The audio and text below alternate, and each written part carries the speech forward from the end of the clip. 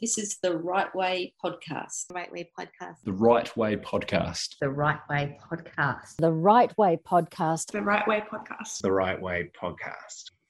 G'day, this is Robert Lukins. I'm here talking to Sam Elliott on the Right Way Podcast about my new novel, Loveland. Yeah, thank you so much for the introduction there, Robert Lukins, and hello to everyone out there in digital land listening to this particular episode of the Right Way Podcast program with me, your host, Samuel Elliott. The person whom you just heard introducing this episode is none other than tonight's guest, Robert Lukins.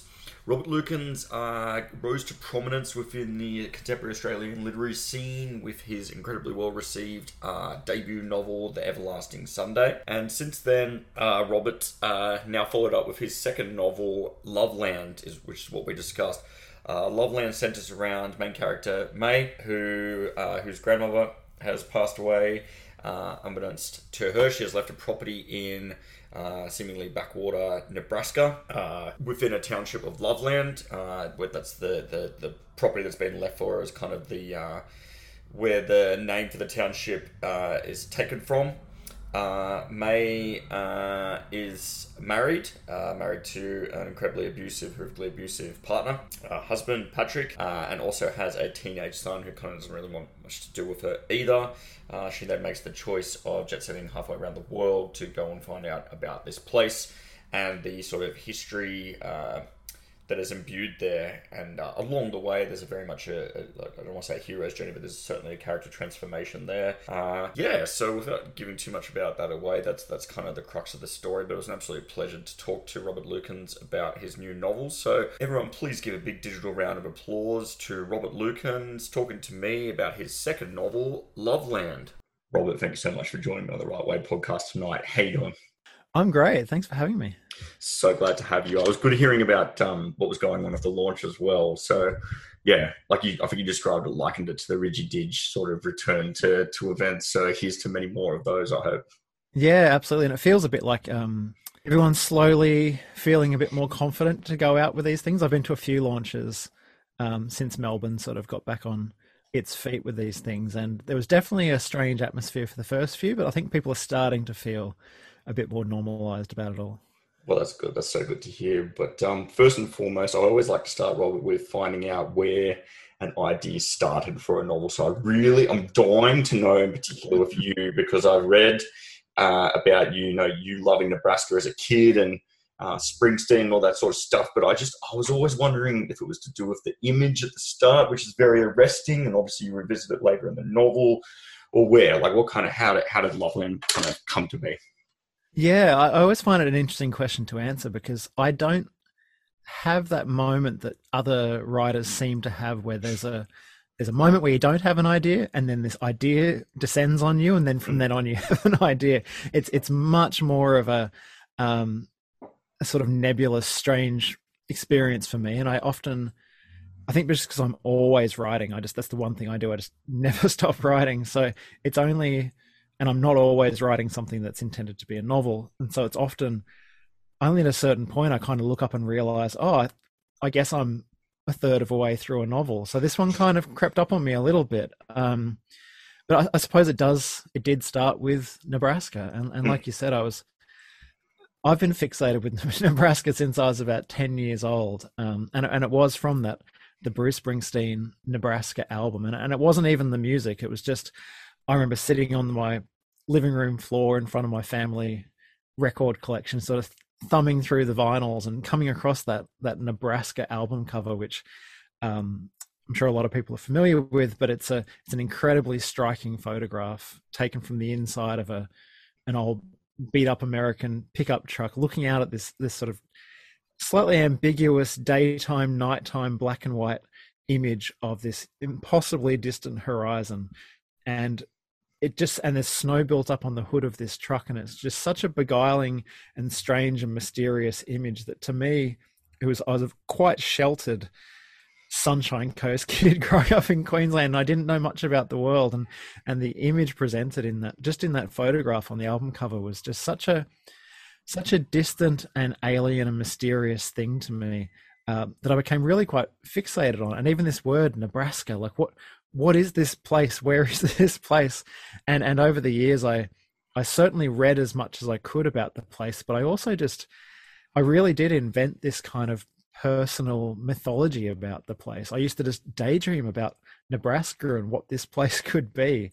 I know the Bronte sisters had this imagined world that they all would disappear into and write stories about. And I feel a bit like Nebraska is that place for me. It was just this big blank space on the map that this Sunshine Coast kid could invent into being.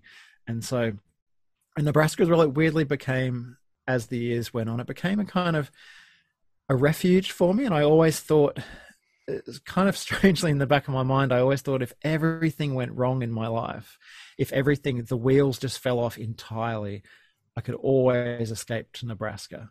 That was the place I was going to go when everything had gone wrong. So it was always this place where I thought I could go and be anyone I wanted to be, to reinvent myself. It was this place you would go at the end of things. And so when I started writing this novel, and there's characters in this novel who sort of feel like they're reaching this point of no return in their life, it just happened. I felt myself writing it into the story that I took them to Nebraska. And to me, it just felt like such a natural thing, because Nebraska is this imagined Nebraska is a place that I'm so familiar with. But I totally understand why everyone comes across this book, the first question they ask is, why Nebraska? Because it just seems like such an odd and arbitrary destination. And I guess in a way it is, because it's a blank space on the map that I could write into existence. And I guess the label for that was Nebraska. It's so interesting, because I didn't read the media release until like about 20 minutes ago to find out that it was obviously from a childhood sort of fascination that you kind of fixated on it. Because I wanted to read the novel. I don't kind of like media releases kind of shaping what I'm finding out. I actually thought that when you picked Nebraska, I thought it was somewhere that you haven't exactly chucked a dart at a board, but you've taken somewhere which the common Australian might potentially know the name, but just know nothing about. And like you likened at one point, just then you were mentioning about this alien sort of escape. And I thought that was what you wanted to do, is to create this escape that people might have heard the name of, but then from there you could kind of create this entirely whatever you've sort of perceived with your own imagination, and then pass it off as kind of a real place. Yeah, well, even in America, like Nebraska is the middle of the middle. It is the epitome of the flyover state. And even people who've lived in America their whole lives, Nebraska is a mystery to them. Nebraska is a very strange place that people don't really go to unless you have a particular reason. It's the flattest part of America. It's kind of like in the flat bowl in the middle of the country. It has no professional sports team. It doesn't have a basketball team or a baseball team or a football team. It's a strange place even for Americans. And if you ask, I know people in New York and Baltimore and all these places, you ask them about Nebraska, and they often just give you the same blank look that would happen if you asked someone from the Sunshine Coast about Nebraska. So I think that was very appealing to me, that it was this place that to a large extent I could I don't want to say I just invented the place. I didn't, but it's a place that I could you could overlay a kind of mythology on the place and it would fit in, because it's such a mysterious and mythological place, even in America. I do want to talk about that. And you mentioned that you've read as many books you could possibly find about sort of Nebraska, because I got that impression that it was immensely researched, because certainly, obviously, even the way in which it's introduced, I think it's introduced, you first introduced Nebraska at dawn. And then from there, there's several different kind of sections where I think Gene and May drive around, and there's the Goyle trip guide or something. And I'm like, I can never remember whether it's Goyle or Boyle, because there's it's based on a series of sorry, not to jump ahead of you, but it's no. The characters in the story travel around sort of guided randomly by picking pages in this roadside guide to Nebraska. And my life, I've been obsessed with reading. These are real things. There are so many of these. They're street guides to Nebraska. And it's just such an amazing place. Every single street, every tiny town has an incredible sort of origin story. Every one of these towns I suppose it's a bit like if you travel into sort of, I guess, any rural area in Australia or something like these towns that are formed there. They're often formed by sort of industrialists in the 18th century, or there's always some strange this town, it's the classic kind of the town with the world's largest ball of twine kind of thing. So every one of these stories, every one of these towns and streets has some half true story or half true ghost story or something attached to this place. And I became fixated on these, and I've read every single one I could get my hands on. And so the street guide that ends up sort of guiding our characters in this novel is, I tried not to even look at any. It was sort of a half remembering of half of the stories that I've read over the years. So I liked the idea that I was sort of adding another layer to these sort of not entirely true tales of all these towns. It certainly shows, and I like that you described a little bit, just mentioned a second ago, about sort of enough of it to be real that you could kind of inlay your own sort of mythology there, and it certainly kind of rings true throughout. I mean, and you mentioned about like industrialists and how they kind of created these sort of towns. I think it was Judah Love, I think in the mid-19th century, and then created this place, and then obviously thereafter Moses kind of wants to restore Loveland to its former glory. What was Loveland in its glorious sort of heyday to you, Robert? How would you describe that? What is that the place that Moses kind of obsessively, fanatically fixates on, kind of restoring Loveland? What does that look like?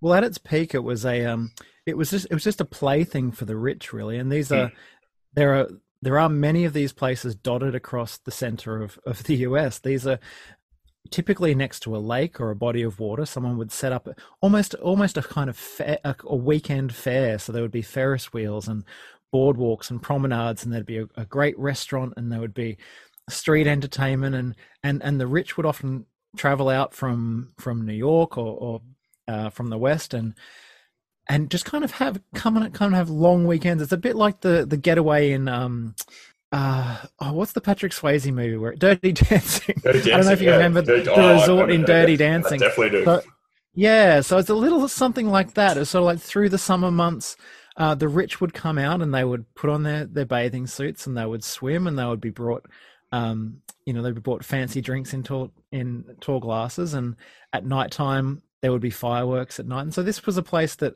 and it kind of reflects the maybe pre-Depression America, late 19th century, early 20th century, where there was this just idea of endless summers for the rich, and they would come out with their parasols and have this. So I suppose that's the history of Loveland. This I guess essentially a resort that was built by the Love family and eventually handed on to Moses. But what was also handed down to Moses was this sort of gilded memory of what this place was, how great it was, the sunshine, the riches. And in Moses' lifetime, this is long since gone. This all died after the Depression, died after the Second World War, much as these real places do. And dotted across America are these burnt out shells of these promenades and Ferris wheels. And so I suppose Moses is attracted as much to this kind of family mythology of what this place was. And Moses starts to, he goes off to the war in Second World War and comes back, and he's just back to this empty husk of a place. And I think he sort of feels that this was his family right, this was his destiny, this was his inheritance, and it's now just a shell. So he's attached as much to just trying to tap into this almost imagined glory of the place that's long since gone, and it's what he thinks he's earned. What do you think it is, Robin? I mean, that was one of the sort of premises or components that intrigued me, is people being obsessed with trying to reclaim something that's kind of irrevocable, particularly within a setting like Loveland, where something is forevermore sort of lost. But Moses pretty much drove himself mad with the endeavors of trying to restore it to its former glory. What is it about certain settings and locations? Is it because it's imbued with a family history? This sort of perceiving of being a dynasty or sci-fi dynasty. What do you think it is that people are willing to literally drive themselves mad and or kill themselves in order to try and restore that? Yeah, well, to be honest, I think it's just an extension of something that I feel. I think it's just an extension of something, I think, not to extreme degrees like that, but it's something we all feel to some sense, really. I think even just the concept of it's an elongated form of nostalgia, really, and nostalgia is history with all the bad bits taken out. It's so often that it's a memory. We have nostalgias for times that we never experienced. I feel like that that evocative thing of something being just out of reach. You know, I remember growing up and it was always my friends, they all wish they lived in the 60s or the 70s, because everything seemed, you know, it was all just Woodstock festivals and Jimi Hendrix and you know, and not civil rights abuses and corruption and the Vietnam War. You know, it's there's something incredibly attractive about looking at a boiled down version of history. If you look at the 1950s from the right angle, and if you close your eyes to a lot of things, it's a very attractive time. Same with the 19th century. Anytime there's something about it being just slightly out of reach, that much like this Nebraska that I built, it's a place you can just overlay all your dreams and fantasies on, because it's not real. It's not something you experienced. It's this blank slate. I mean, is there anything more attractive than the idea of a blank slate? That place you could go to and just overlay all your dreams and fantasies and not have to face the realities of the disappointments of life or any mistakes you've made in life. So to me, it's just a vehicle, really. The past is just this place that it's so tempting. It's so tempting to overlay our dreams onto this thing and feel frustrated because it's out of reach. And I think that's, you know, I'm not above that. There's nostalgia is an incredibly powerful force. Particularly when it's nostalgia for a time that you never even experienced, because you can just shape it however you want. And I think that's Moses looks at the life around him and the life he thinks he's earned, and it's not there. And so he craves the past of his family, and he tries to re-energize it, you know, like a Frankenstein's monster, try and bring it to life from the past, but it's an eternal frustration. Definitely, I can totally appreciate with the era and being gilded with nostalgia, and particularly if someone hasn't lived in that era, then they can just cherry pick all the best elements and completely forget any of the sort of turmoil or tumult that was going on at the time, very much. But so we talked about era, what about physical places? Because we talked a little bit about, obviously, the formation of Loveland and what it was in its yesteryear. I felt that bodies of water was something that featured quite heavily. I mean, obviously, there's on the cover itself, as well as the poison lake. And May is drawn not only to that, as well as I think Jean and Casey, they all are at various different times for various different reasons. But May earlier on as a child, I think behind their school, she's drawn to the waterfall. And there's kind of like, there's this, I guess the way I describe it is this surrendering of self beyond weightlessness that one feels with the water. But I kind of wanted you to talk a little bit about that, Rob, because without going into too much detail about the big nothing and what sort of eventuates from that, because I kind of want readers to experience that for themselves, that kind of phantasmagoric type effect. What is it about bodies of water, even if they're poisoned, and you probably glow in the dark if you take a swim in one, what is it that humanity is drawn to them, do you think? Yeah, it's a great question, because I think it's something that I only really, to be honest, really noticed quite a long way into this motif of these bodies of water, which I'm attracted to myself. And I think it's I think it's, again, a bit like this idea of nostalgia, this place you can, it's that blank slate again. Water has this almost religious kind of connotations in terms of rebirth. You know, I remember being smashed in the surf when I was a kid, and when you come out and you take that deep breath and your body is just tingling and alive, there is that feeling of rebirth. There's a reason why when people get baptized, they get dunked in the water. You know, there's something about whether it's conscious or not, there's something about that mammalian response to being plunged in water, that when you come out, you feel like for a moment life was going to be taken away from you, and then you get it back. Like, that's kind of the extreme version of it. But water is this thing that cleanses us. Water is this thing that gives us life. Like, there's a reason why we're so attracted. You know, if you stay away from water for a few days, you're done for. So there's kind of this very natural attraction to water and what it can do for us, because water only adds to us, water replenishes us. So I think that's part of that sense of why these people in this story are drawn to it, particularly this lake. It's this sort of, again, this kind of perfected image. It's the lake that the rich would come and dangle their toes in. It was this, from a distance, it could be this perfect body of water. But I think there's something about, because I tend to write initially, at least in a completely unplanned way, I always just go straight to a blank page and I try and just not to get in the way of my subconscious, I suppose, just those things that my mind is drawn to naturally. I just let them come on the page and I kind of figure it out later.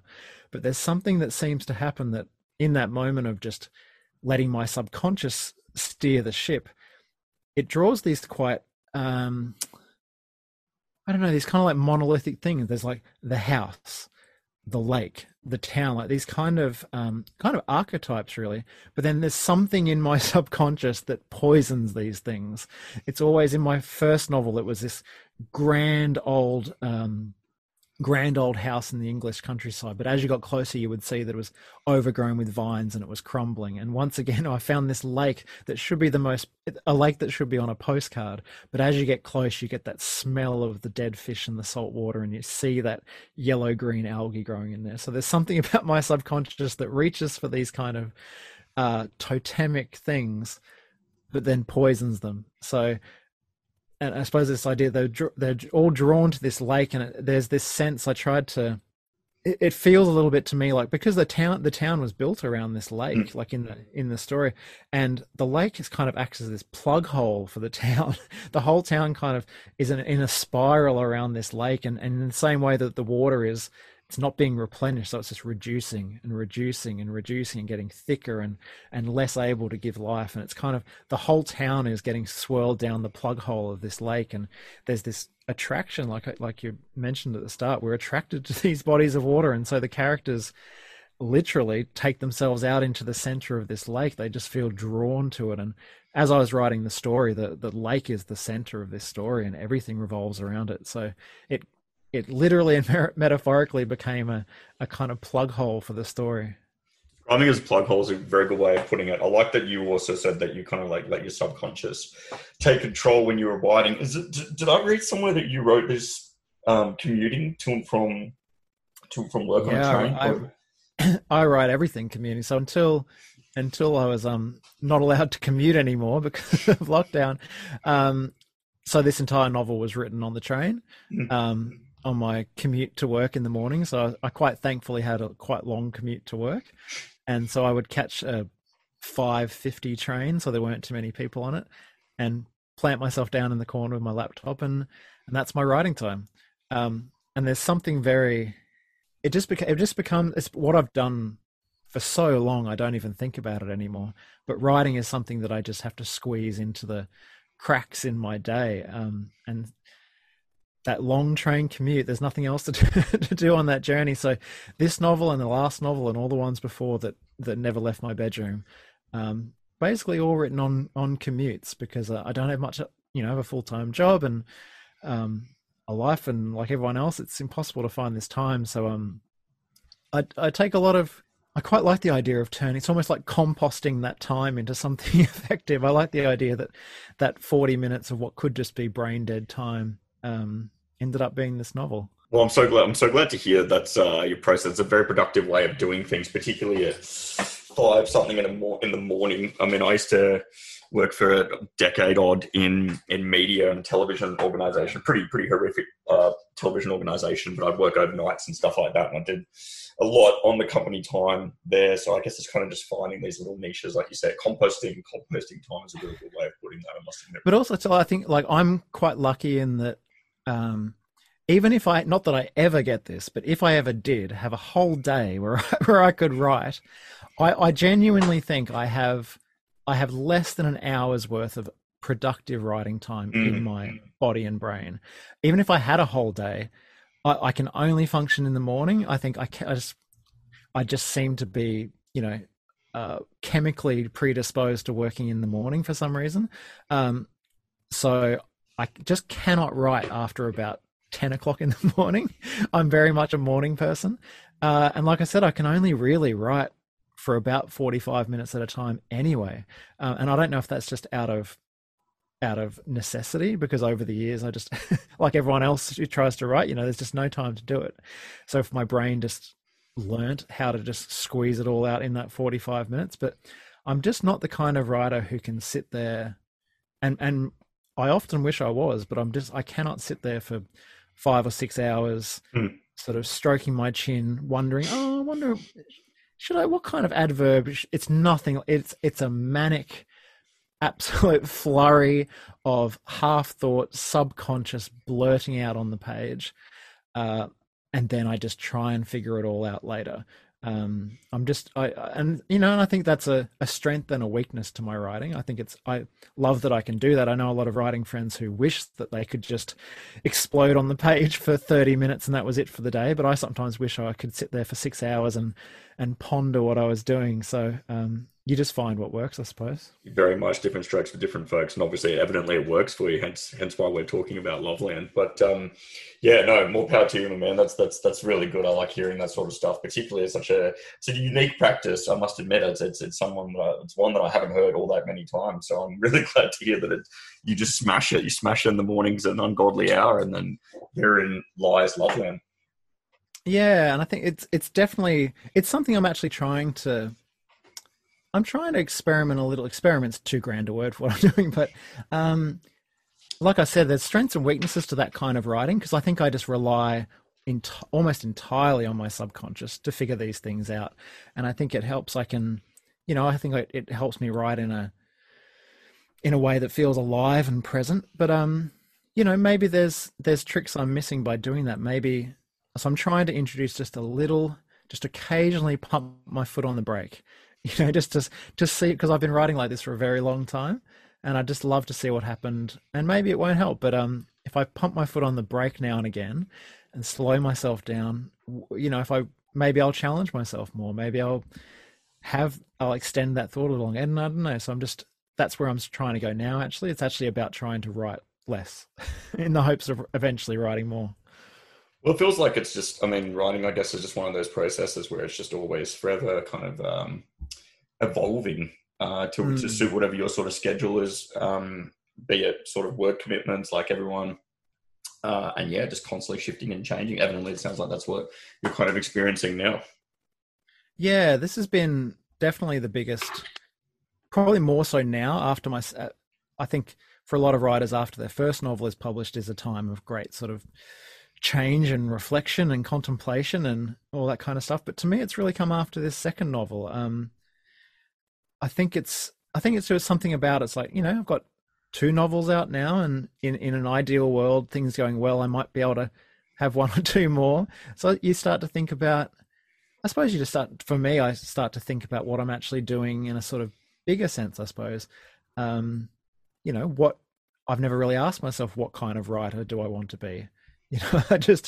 I've always just focused on the next thing I was writing, and I wrote that, and maybe that's the way to do it. But, I don't want to tread water. I want to stretch myself and see what I can do. And I know for me, a lot of that is just to maybe even just contemplate writing in a different way, slowing myself down and engaging the front part of my brain rather than just relying on my dreams to just fall out on the page. How was the process, obviously, with writing Loveland? So given that's your second novel, I speak to a lot of writers, talk to a lot of debut novelists that are onto their second novel, feelings of angst. Was it a one-off? Was it a fluke? All the kind of the really toxic sort of demons of self-doubt that's pretty innate in the writing profession. But did you get anything like that, Robert, or was it kind of just words on a page and then how that goes? Yeah, to be honest, I don't have any of that. And Good. It's not, and it's not, it is, but it is nothing to do with a sense of grandeur or a sense of my writing, of how great my writing is or anything. Absolutely nothing to do with that. It's just about where writing fits in my life, I think. Before my first novel was published, I've been writing novels since I was 14, really, in a really committed and 100% way. I've done nothing but write novels since I was a teenager. And for a very long time, it was quite a pretty unhealthy attachment to this writing, because I was committed to the idea of writing and not trying to get it published. I didn't send any of these things outside, didn't send them outside of my bedroom, let alone send them out to publishers. I had this very puritanical, self-defeating, self-flagellating sense that I had to do my time. I had to sit in my room and teach myself how to write, and it was just me against the page. And I think as the years went on, I just became in the same way that people get addicted to like going to the gym or get addicted to all sorts of things that potentially are a bit harmful. I became addicted to writing novels, and I would write novels, and before I even started them, I promised myself that the second I was finished them, I would just delete them off my computer. And so there were periods where I'd make myself write 3 novels in a row, where the second I finished editing the novel, I just deleted the file. Oh. And and it was me trying to prove something to myself, or I really don't know what it was. And I have such sympathy for people who have these kind of doesn't normally take the form of writing novels, but this kind of damaging obsession with things. Like people, it comes out in all sorts of ways, but you sometimes attach yourself to some pretty unhealthy behaviors, and it really was writing novels for me. And I think the one thing that's come out of that is that because I wrote for so long, and I was never, not only not focused on publishing, but I was the exact opposite. I was focused on, with this huge chip on my shoulder, I was focused on just writing for the sake of it, means that the publishing of novels sits in a very different space to me than the writing. And I think I've had to do a lot of growing up over the last 4 years since my first novel came out to sort of work out how this all fits together now, because I'm publishing novels now, which I'm just so grateful for. I can't describe it in a way that I think the me from 10 years ago wouldn't have understood. But I don't, so I suppose what I'm saying is that I don't have that. My writing isn't attached to the publishing process when I'm writing it. So I'm not sitting there worried about what people are going to think, and I'm not worried about, any perceived pressure or all this kind of stuff. Not because I'm above it, but just because the writing sits in this very clearly defined space in my brain. So if there's one good thing to come out of all those years, it's that when I do write, I'm writing in a fairly untouchable place. So I guess that's something positive to come out of it. Well, first and foremost, definitely resonates with me a lot in terms of writing a lot of novels and not sending them out. I've done the same thing. I'm 33, and I've been doing it since I was 18. Yeah. And wrote a lot of shit. Wrote about 10 novels that are all pretty shit. Yeah, of course. And I think there's more of us than I think we let on. We kind of meet people, and and everyone's got a lot of the vast majority of people have the stuff in the back of the cupboard. And I think there's like I'm sure you found, speaking to all these writers, there's as many ways to skin a cat as there are people. And it's just finding, for me, the biggest thing has just coming to a place where I have such, writing for me now sits in this place that I'm just so incredibly grateful for. And I think before it wasn't about that. It wasn't a peaceful place. It wasn't a place of gratitude or satisfaction or contentment. It was this quite dark place. I would stubbornly write things to not show anyone. And I think I did learn to write whichever way I can write now. Just completely came out of me sitting in my room doing nothing but reading and writing. But I'm most gratified for the fact that just in the last few years since my first book came out, my relationship to my writing has changed just so much, and it sits in such a more peaceful place now. I think a lot of it is to do with just the people I've met, because I didn't know any writers 4 years ago. I didn't know any readers, really. I didn't know any booksellers. I didn't know any people at festivals. I didn't know all these people. And my writing was just this thing that bounced around inside my head. And now I realize that there is an incredible ecosystem out there of people. And I can't tell you what it feels like to have someone read your novel and talk to you about it.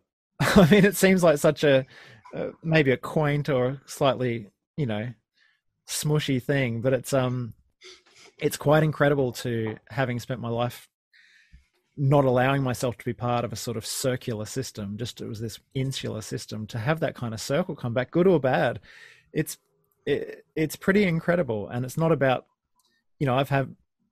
I'm quite happy for people to read my novels and not like them or not connect with them. That's amazing. I think that's, it's completing that circle of why I loved reading in the first place. When I was 10, reading Stephen King novels, these were magical things. And Stephen King was a real figure in my life, and all these writers were real figures, because it was kind of this, they wrote it and I read it. It felt like this kind of circle. So to be a part of that now, I just, I look back now and I think of how close I came to never getting in touch with that, because I had just such a such a lousy attitude to the thing. It's interesting that you say it like that, and I mean, particularly that you've cited Stephen King, because Stephen King was the first person that really got me into writing in the first place. Was kind of the people that showed me the way, saying it was okay to kind of chase your imagination, even if it's dark and all that sort of stuff. But the way I guess I kind of liken it to, and kind of what I'm hearing from you, is that it was just a necessary journey. Like, you look back, I wouldn't look back now ruefully and be angry about all these words that I've written, all these novels. The way I look back at it is there was a necessary process or necessary stage in this long, sort of arduous journey to kind of get to this point where, like you yourself said, that you're reached this level of I'd say contentment. I'm picking up contentment vibes, to be honest with you, Robert. That's what I'm picking up there a little bit. But it seems that it's. Oh no, sorry, you go. I was just going to say, in terms of, but it's this process, and obviously you've gone through this whole gamut of different emotions about it and about the craft to get to this point, and I think that's very necessary but important, and at times very challenging process, but it's one that kind of everyone undergoes, and it can take decades. It can take only a couple of years. It can take decades. For me, it's taken decades. For you, it's taken decades. Yeah. Here we are. I think though too, I'm always wary of kind of putting on too much of a pedestal the idea of the kind of walking over glass approach to art. That you necessarily have to wear the hair shirt and whip yourself in with these things. Because I know a bunch of writers who loved reading, did a course in writing, got in a writers group, had a nice time, had drank cups of tea, and wrote really good novels. There's different. I suppose I'm just very wary of telling those stories about, particularly the way I sort of suffered in my room for so many years, and sort of romanticizing that too much. I think I wouldn't change it for a thing, if anything, just because I'm just so appreciative now of, the fact that I can write a book now, and there's a reasonable chance that it'll get published now. Like, I can't believe that. So I think. Yeah, there's also there's so many ways to do this, and it's not necessarily about having to beat yourself up before you can get to that place. But you certainly need to, I think, some kind of journey needs to take place, and it's not necessarily always in front of a blank page. Sometimes it's just about where you are in your life, or I think there's so many ways to do these things. But I suppose, like you said. All I can say is that you can redeem from those dark places, and it puts things into sharp relief when you get out the other side. So one of the main sort of core components of the podcast I always like asking about is the hardest point that a writer has gone through in their journey to get to where they are now, be it a prolonged period or like a turnabout moment, one particular point. And I mean, you've alluded to or described some of your journey, but they haven't heard one particular point there. You've mentioned about, again, like all these sort of different sort of emotions, some of them pretty bad, but you went through them. But was there one particular experience, Robert, or period that you went through where you were like, this I'm going to give up now? And if so, what kind of made you prevail? Yeah, look, to be totally honest about it, it's probably been the last 4 months of my life. I suppose I'm there needs to be a reason to write. There needs to be something fueling that engine, something going in there. And I suppose now something, for some reason, putting out my second novel was kind of more significant to me than my first. It was a bigger process. I worked very hard on my first book, but it was a different process. And I really felt like I went through something in the second book coming out. And I think part of it is the first time in my life thinking, why am I doing this? It's something I just never questioned before. It's just, writing is just such a part of my life and my day that I never question it. And it is these questions around, what am I doing? What what kind of writer do I want to be? What kind of books do I want to put out? Do I need to write?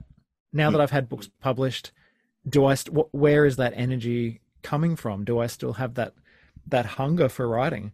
And to be honest, it was just the last 4 months, and I don't know if I got to the point where I was thinking, I'm going to pack this in, but I certainly have gone through periods in the last few months where I thought maybe I won't try and publish again.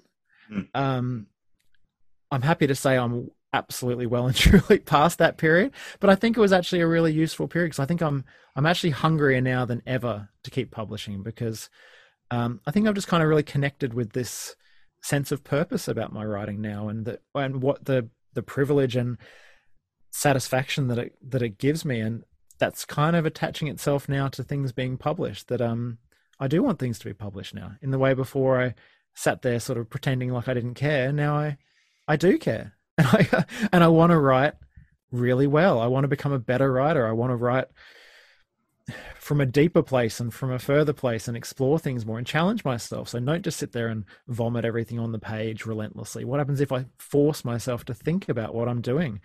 So I think honestly, just since Christmas, I've gone through quite a little miniature transformation with my writing, and I've come out the other side, and like I said, I'm hungrier than ever to keep writing now. But I think it's the first time in my life I really thought, why am I doing this? Because it's easy when you're, in a sense, when you're starting out, because I guess for a lot of people, it's this thing on the horizon, which is getting that first novel published. And what do you do when you're on the other side of the hill? Like, do you still have, I actually, Kate Mildenhall, who's a wonderful Melbourne writer, and she runs another writing podcast. She told me last night that she did the research, and I think it's something like 43% of first Australian novelists go on to publish a second novel. So the majority of writers don't publish a second novel. Either that, or the stats the other way around, and that 43% don't. But anyway, let's say 50%. So half of novelists get a novel published and never publish again. Like it's a fascinating number that I've never come across before, but I think I understand it, because I think for a lot of people, that focusing on the first novel being published is the fuel to that engine. And then when they get it done, where does the fuel come from? And I think for a lot of people, it's a confronting experience having that novel come out, because then that novel exists in the real world, where there's, you do some interviews, and you're lucky enough, you might get a review or two or something. And then the next month, there's a whole new bunch of books come out, and it's hard for people to compute. So, So if I had to say, the hardest writing period of my life has been the last 4 months, and I'm pleased to say I feel like I'm out the other side, and I feel stronger than ever. I'm pleased you are as well. So where did these questions arise from? Was it just accumulation of different sort of factors? Was it kind of like the tail end of pandemic stuff? Like were they always lurking there, and they just kind of came to the fore with, I don't know, like how did this period arrive? Yeah, I think, to be honest, it was just, like you said, there is that feeling. Fluke isn't the right word when you get your first book out, but there is, it could be an isolated incident. But also it kind of just, you're so wrapped up with it coming out. You're so wrapped up with finishing it that you don't, I don't know, it would be silly after your first novel to consider like where that book fits in your canon of work. You haven't got one yet. But then I think it was something about my second book came out, and for the first time, I just suddenly was struck by the idea that I might, like I said, all things being well, I might be a writer who puts out some books, like a bunch of books, maybe enough books that I'll look back on and think that was a writing career, I suppose, using that silly word.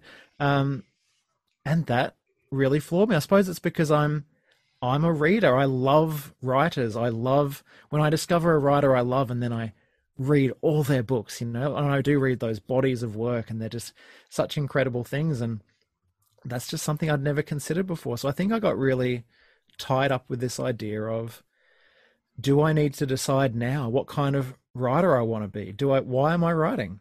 What does it give me?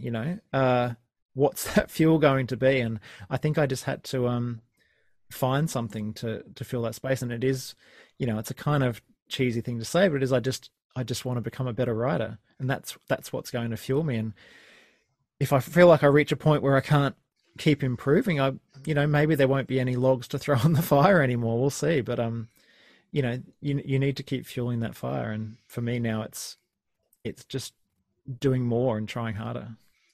Yeah, the thing with that you just mentioned there about throwing the logs on the fire and wondering if it's always going to dry up. I've always wondered that too, but I guess, and I mean, like, just by virtue of what you kind of described there with your own sort of journey there in many similar ways in terms of just the amount that you've produced over the years. And I always think that too, when I'm starting the next thing, is, this will be the last one. I won't be able to ever come up with another idea. Nothing's ever going to sustain me again.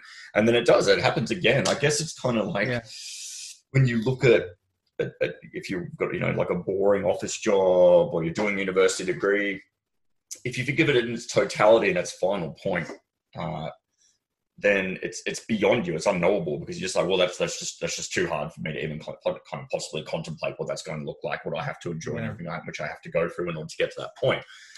But I guess, and because it's kind of a truism, but the day by day sort of attitude of just continuing along day by day, and then it kind of comes to fruition. The next sort of idea comes. Who is it? What's that guy? I haven't read it. Someone else told me the quote.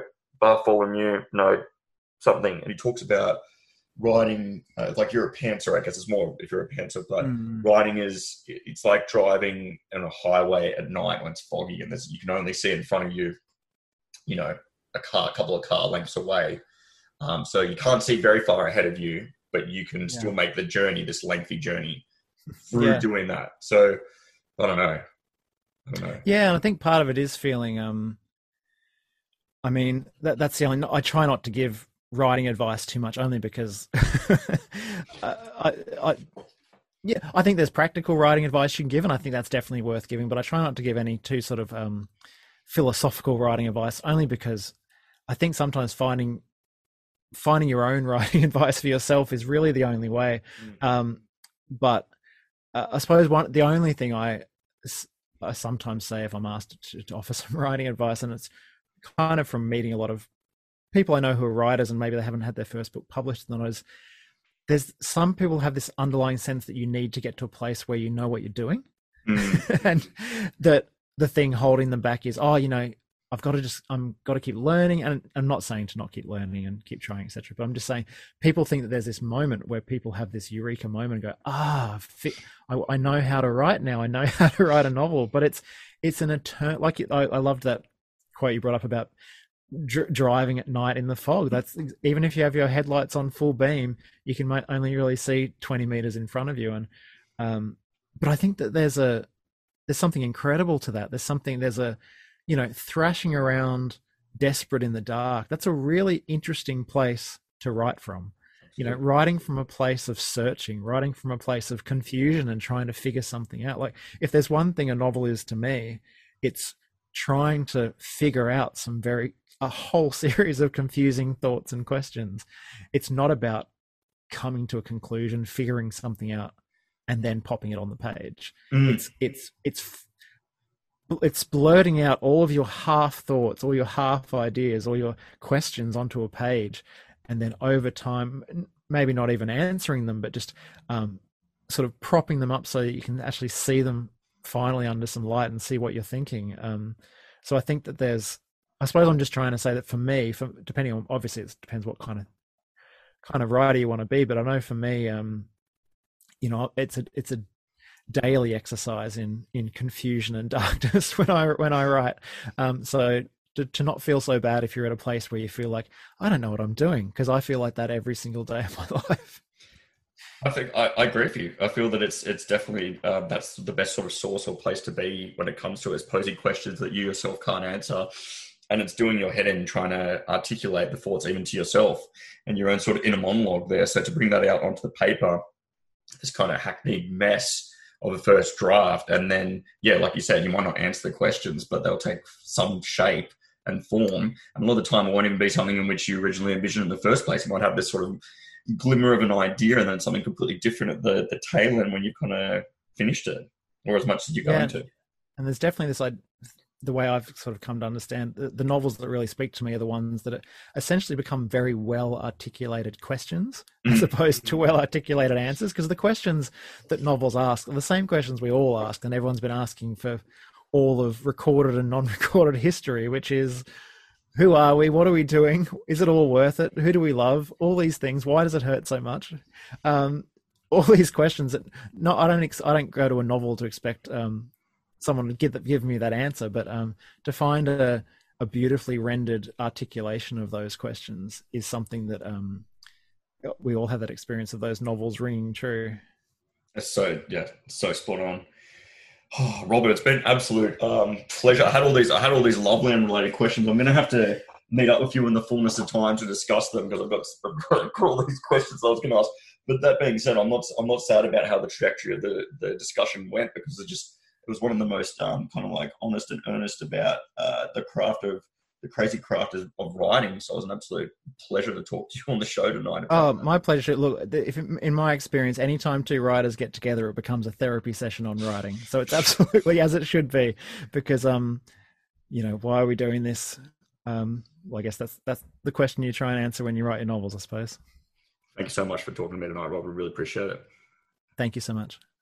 So everyone, there you have it. That was me talking to Robert Lukins about his new novel, his second novel, Loveland, which is now out, available in all good bookshops. So yeah, huge thanks to Robert for talking to me on the show tonight about Loveland. It was an absolute pleasure. It was an absolute pleasure reading his book as well. And thank you to you as well, dear listener, for listening to this particular episode of the Right Way podcast program, as well as, I'm going to say it, the ever-proliferating back catalogue of the show that's there, that's extending back as far back as, I think, October, November of 2020. So, what's that? Like 18 months, getting 18 months into the show's life. So that's pretty exciting. I'm certainly proud of that achievement. It's been a crazy topsy-turvy roller coaster ride, Mr. Toad's roller coaster ride of an adventure. But in that regard, there is more to follow, much more to follow. I'm aiming to take a bit of a kind of a slightly longer than halfway year break in terms of taking a little bit of a break around August time. I've got a wedding to attend to and a few other bits and bobs, plus, God forbid, my own sort of writerly pursuits there as well. But prior to that, and yes, during the lead up to that period, there's going to be a hell of a lot more guests coming up, which I'm incredibly excited about. But yeah, in the interim, thanks so much for Robert once again for talking to me on the show. Thank you so much for you listening to this particular episode of the show. Be sure to give a cheeky follow on Spotify if you haven't already, so you can stay abreast of any and all sort of episodes that drop, as well as making sure to follow the show and my writerly page, my author page on Instagram there. So The Right Way Podcast, all one word, I believe, as well as Samuel_Elliott, ELLIOTT_author at Instagram, or whatever that is. And yeah, check those out so that you can keep abreast on the socials of what's going on as well. But in the interim, I thank you very much for listening to this episode, and I bid you all a wonderful toasty evening.